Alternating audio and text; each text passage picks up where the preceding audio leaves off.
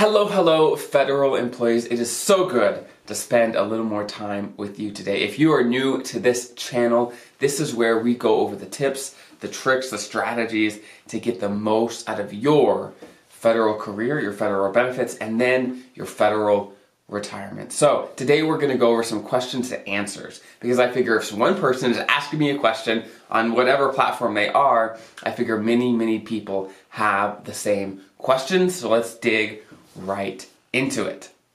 So the first question is going to be an easy one, and many of you might already know the answer, but this is the question. It says, hey, is the high three the sum or the average of the highest three paying years? So just to do a quick recap of what the high three is, it's important for your pension calculation. That's why it's super important. And to calculate it, you actually take the 36 months of your career where your average salary over that time was the highest. So to answer this question in a very short, easy way, it's the average. So you find the 36 months that you were paid the most, and the average annual salary across that is your high three.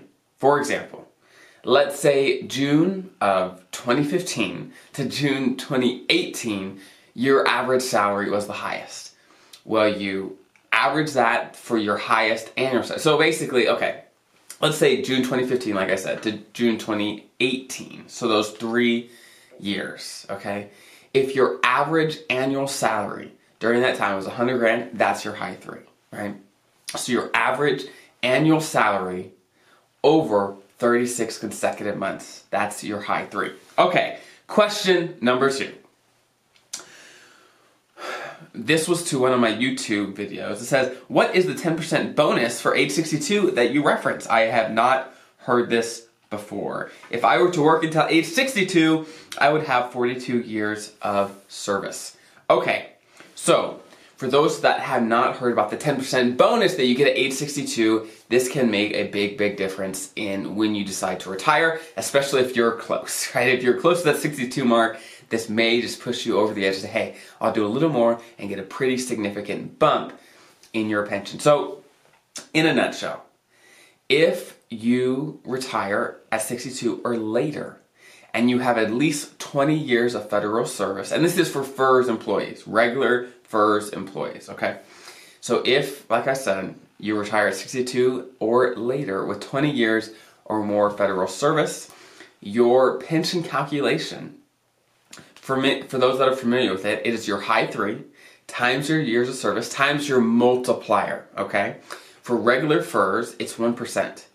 If you retire at 62 or later with 20 years or more of service, that multiplier goes from 1% to 1.1%. So basically, your entire pension gets bumped by 10% by hitting that mark of age 62 in 20 years. So that can be a big difference and can make the difference and decide, hey, when should I retire? So keep that in mind. Question number 3. I understand I could wait until I am over 72 to take minimum withdrawals from my TSP and IRA. Would you please inform me on this matter? Okay, what they're asking about is RMDs, required minimum distributions. Basically, starting at age 72, you are required to start taking money out of your TSP accounts and your traditional IRA accounts. If you have a Roth IRA, RMDs do not count. That's a huge advantage of a Roth IRA, just to get that out there. Basically what an RMD is the government saying, hey, you've had money in these tax-deferred, tax-advantaged accounts for a while, and you need to start getting money out. That's the rules, right? And based on your age and your life expectancy, that'll determine how much. So starting at age 72, it used to be 70 and a half, so there's some confusion there when I talk to people. It used to be 70 and a half, now it's 72. With COVID, with the coronavirus, the rules changed a little bit for this year, so make sure you're up on that. But basically, starting at age 72, there's required minimum distributions where TSP accounts, even the Roth TSP, okay, traditional TSP and traditional IRA, you have to start taking money out because that's the rule, that's the law. Okay. Let's see, next question. Next one, it says, I will be 63 next month. And after 33 years as a clerk in the post office, I think I'm going to retire. And because I can't take any more, right? Okay, let's see. Let me jump to the question in their question. Okay, what I want to know is if my pension income will affect my early Social Security status. I cannot live with just one or the other. Okay, so I believe what they're asking is, basically, when you have earned income and you're taking Social Security before your full retirement age, okay, then your Social Security benefits will be reduced based on your earned income, okay? So for example, let's say you start Social Security at 62, but you're still working, okay? You're still working, you're still running a business, something like that. Your Social Security benefits will be decreased by every dollar you earn over certain limits. And generally, these limits are very, very low, right? So if you're still working and you're taking Social Security, then your benefits will most likely be reduced. Some, if not all, down to zero, okay?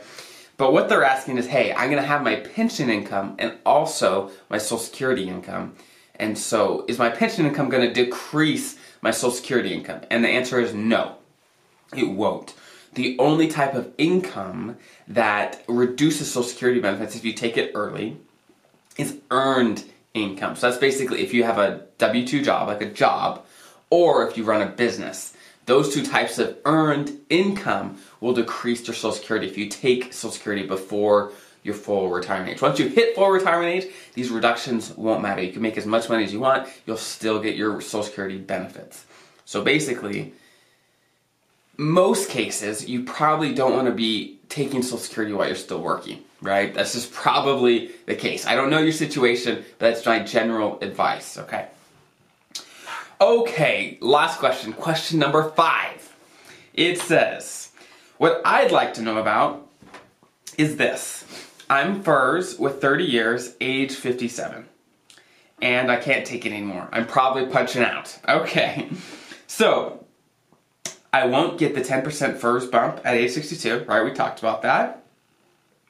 Also, I now learned that I won't get COLAs between the date I retire and age 62. Is that correct? Okay, let's break down this question. So he's 57, so he probably already met his minimum retirement age, okay? And he has 30 years of service. So as a FERS employee, if you have 30 years of service and you hit your minimum retirement age, which is 55 to 57, then you could retire with an immediate retirement. That means you could keep your insurances, you get your pension right away. It's a great thing. But for those that retire before 62, first, you don't get the 10% bonus that I talked about previously. And also, you do not get COLAs, or cost of living adjustments. Cost of living adjustments are basically where your pension will increase every year with inflation. But if you start it before age 62, then you will not get the COLAs, okay? You will not get those bumps every year. Starting at 62, you will start getting those bumps, but not until then. If you are a special provisions FERS, the rules are different. The rules are different, so make sure you look into that. So, okay. That is the first half of their question. But, so one of the big things that is an advantage of retiring at your minimum retirement age and with 30 years of service is that you are eligible for what they call the FERS supplement. Now, many of you know what this is. Basically, if you retire before 62 and you're eligible for an immediate retirement, then you're eligible for the FERS supplement. Basically, it's a percentage of your Social Security benefits that you would be able to get at 62. The calculation's kind of nuanced, but basically it'll give you a bump, a little more income to fill the gap between when you retire and when you could start taking Social Security. There's no, I guess, pressure or need to take Social Security at 62. Some people retire, let's say, at 57. They have their pension, they have their FERS supplement, and then at 62, the supplement goes away, like it does, and then they don't take Social Security until, let's say, their full retirement age for Social Security. There's lots of different strategies to get you through those first 10 years or so of retirement. But that's one big advantage of retiring at 57 and 30 years. But like you said, you don't get COLAs, and you don't get that 10% bump that you would at 62.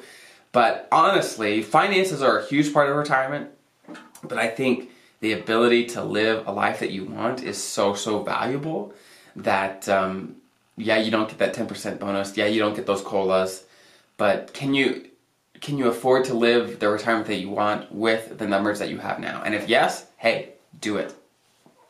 Retirement, yes, is about money, but it's about life.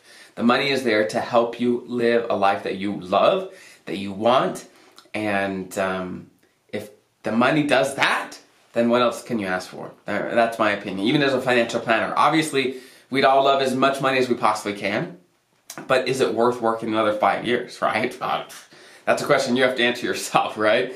But working extra isn't always better if you don't like your job, right? It depends. You have to look at your situation. Obviously, you want to make good financial decisions, but the financial decisions should support your personal decision of what kind of life you want to live, right?